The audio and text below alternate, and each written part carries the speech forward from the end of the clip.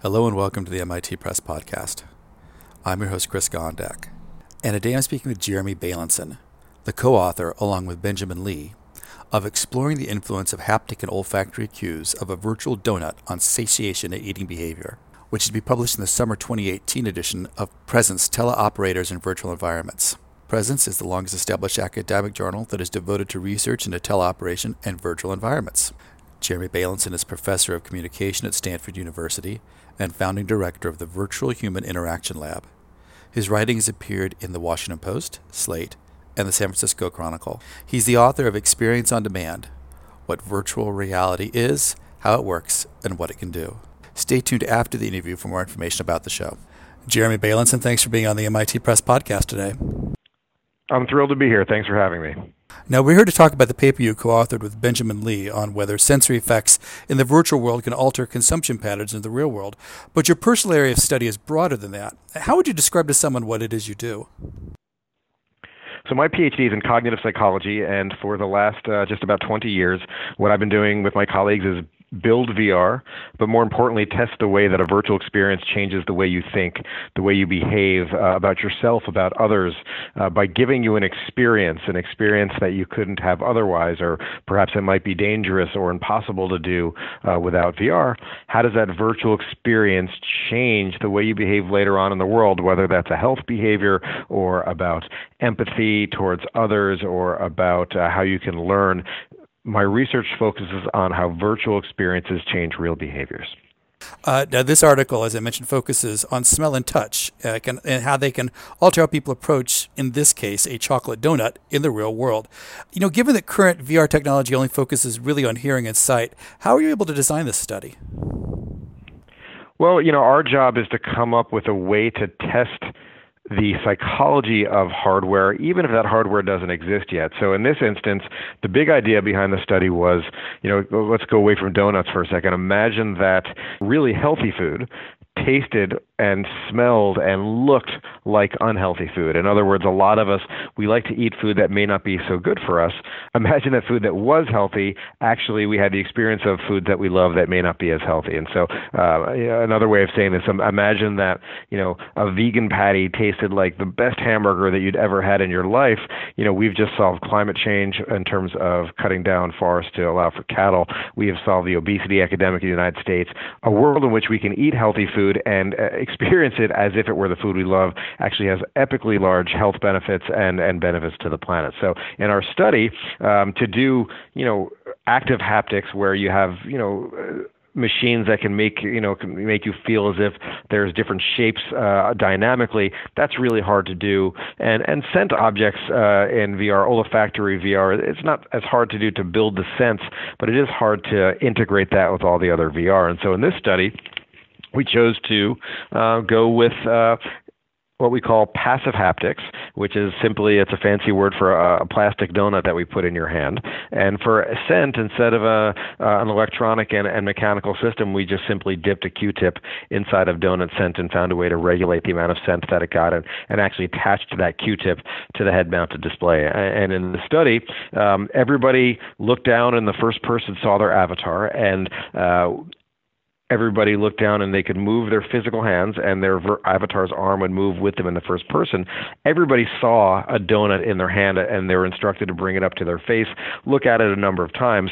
Half the subjects felt the donut, and the way we did that is we put a plastic donut in their hand, while half the subjects did not feel that plastic donut. And half the subjects smelt the donut by having that Q-tip dipped in donut scent, while the other half did not. And what we were doing in this study, we were trying to understand, any good chef will know that presentation matters for taste, how something looks, how it smells, how it feels, the texture, all contribute to the eating experience. In this study, we wanted to see what's the effect of feeling a donut in your hand and smelling a donut on later consumption patterns. And, this is a preliminary study. It was the first time we'd ever done something like this. Not much prior work to go on. We had two competing hypotheses. One was satiation. which is that this experience, a virtual experience of smelling and touching this donut would be real enough such that you wouldn't want to eat later on, you would feel satiated. The second one was priming, which is that you're going to get reminded of how great donuts are by smelling it and feeling it, and you're going to want to eat more. And to be very clear, we didn't go in with one prediction or the other. This was an exploratory study. We had a decent sample size. There was 101 subjects in the study, but we didn't know which way it was going to go. So what were the findings? The findings were, and again, preliminary, but consistent, in terms of after the study, subjects had the opportunity to eat some donuts. They took the goggles off and they said, you finish this part, and now here's some donuts. We're actually doing a taste test, so you can write down your comments, and we measured the weight of the amount of donuts that they ate, and what we found was support for satiation. People who felt the donuts in their hand ate fewer grams of donuts compared to those that didn't feel it, and those that smelled the donuts also ate fewer grams of donut compared to those that didn't smell it. So across both those conditions, people ate fewer donuts. In addition, people reported feeling more full. We tended to trust self-report less than behavioral data in studies like this, but people actually rated themselves as feeling fuller after they touched the donut compared to not, and after they smelled the donut compared to not. So we have two nice findings, one behavioral and one self-report, that indicate that this feeling and smelling the donuts contributed to eating less and feeling more full. So I guess, is there a next step as far as are you going to continue this line of inquiry, or are you putting it out there for others to say, okay, here's what we found, go forth and see what else you can find? Yeah, I mean, whether it's from us or other labs, what I want to see is many, many replications. I'm trying to be very careful and qualify that we have not solved climate change and the obesity epidemic. However, I would love to see, so we're currently doing some ongoing replications. I would love to see other groups get on this research paradigm as well. We're always happy to share our experimental content. If teams want to use our stimuli to run their own studies, we're happy to share that. And we want to see more replications, more understanding of the mechanism. I think that taste, using VR, scent, touch, and sight to alter the subjective experience of taste is going to be a very large, not just academic project, but application to those in the food industry. And I just want to see others engaged. I think that'd be fantastic. So now that takes care of this particular report, but you have a book out right now that talks about broader VR issues, and I was wondering if I could ask you some questions about I guess, virtual reality and kind of a larger issue in society. Yes, please. So let's start with Oculus Rift. We recorded this interview in May 11th, 2018. I read a pretty glowing review of Oculus Rift in the Washington Post a few weeks ago, and they focused on the fact that the reviewer thought it was a good product, but what was really impressive for that person was the cost is low enough that it could start bringing more mainstream consumers into the VR world. I guess, would you agree with that conclusion? So most companies in the VR space right now, and there's 5 to 10 of them, depending on how broad you talk about these global large tech companies, everybody is moving towards what the field is calling standalone products. You don't need to have a fancy computer. The rendering and the tracking is done right from the goggles themselves. You're in the 1 to 200 range as opposed to the 5 to 600 range. Across many of these companies, you're seeing a push towards this what the field is calling standalone VR, and I believe that the hardware is being quite well received by those that view it. The one caveat to that is that for people that have been studying VR for quite some time, VR is not like pizza. With pizza, even bad pizza is good.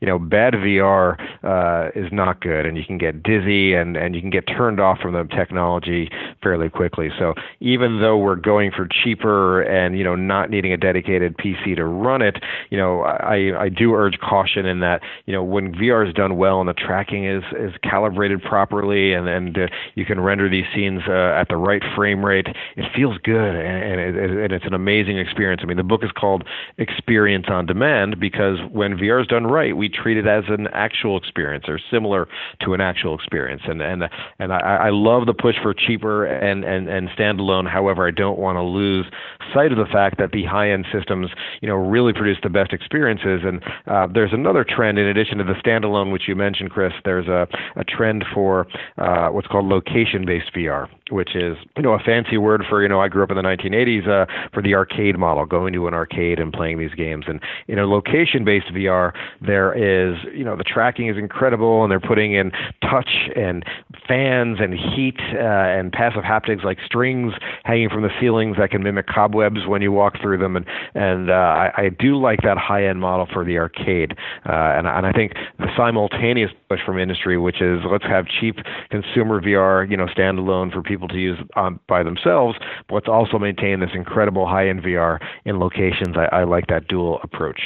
Now, you're a scientist and a scholar. You are not in the political world, but I can't help but I was reading Google's press release a couple days ago about Duplex, their AI voice recognition software, which is just amazing. I mean, I heard that. I heard the calls that they put out as examples, and it's almost uncanny to the degree that it's very hard to tell if it's a human. It almost passes the Turing test. It's hard to tell, is it a human or is it a computer? Now, again, this is not necessarily your ballywick, but along with that demonstration, beginning to see articles about, well, what is this like if all of a sudden you have agents that you can't really tell if they're real or they're human making content for you? I mean, should these agents be allowed to, I guess, say ahead of time that I am not a human person, I'm an AI assistant working this for you? Taking this over to VR, are you concerned about I guess as VR gets better, what some of the political or societal pushback might be on, I guess, an analogous situation to what might run into a Duplex? So one of the things we research in the lab is reality blurring. And for example, we've published in the book in Chapter 2, we talk about a lot of the work that we've done with, children and adults about when a virtual memory, gets mistaken for a physical one. And there is data that certain virtual experiences, especially with younger children, can become false memories. And I certainly, I often advocate for VR in a very particular way, which is, not more than 20 minutes at a time, maybe a couple of times a week. I don't see VR as a let's read our email in here for 8 hours a day type thing. And your point that as these scenes and these characters become better graphics, more degrees of freedoms tracked if it's a real-time virtual human, and, more and more compelling, how the human brain can differentiate, these virtual experiences from physical ones is one that we have to watch. I liked your idea of maybe watchdog organizations kind of reminding us when these things are real or when not. In the short term, I will just, remind our listeners that, a little bit of VR is often enough, and, make sure you get outside, touch a wall, drink some water, talk to a person. These are all good things to do. You said earlier that you were raised in the 80s. I was raised in the 70s, so I was a teenager when the games were coming out in video arcade. In your research, I mean, when you start looking at people, your generation, my generation, versus digital natives, the younger people who really this is what they grew up, who did not know a world without an internet, do you find differences to how, I guess, generations approach VR? Whether it's just like, well, for a digital native, somebody who's never known anything but the internet, maybe there's less of an issue with working with VR, where you still have some people, I don't want to say old farts like you and I, but people who had life experiences where there was an internet, where still there's a little bit of hesitation getting involved with that world. Well, so the idea of individual differences, whether it be age or where you're from, country, all sorts of demographic issues. At MIT Press, we've got the journal Presence. Presence is the landmark journal that all of us, are excited to publish in. And I'm an editor at Presence, and it's really, it's been where we look for the most relevant and central research to the field of VR for decades. And, what's missing from the field of VR up until very recently are large-scale studies. In other words, to answer your question, which is there a generational difference in terms of how VR is perceived in terms of presence and philosophies of how long is too long, et cetera. In order to do that, we've got to have a study where you've got hundreds, if not thousands, of people going through VR to get large enough samples to compare demographic differences. And up until recently, VR has been extremely expensive and not portable and hard to build. And one study that we talk about in the book in Chapter 3 on our empathy research is about one of my PhD students, Fernanda Herrera, has accumulated a very large data set. She's now run north of 2,000 subjects. And for this study, she's going out into the world. She goes to senior citizens' homes, to flea markets, to museums, to schools.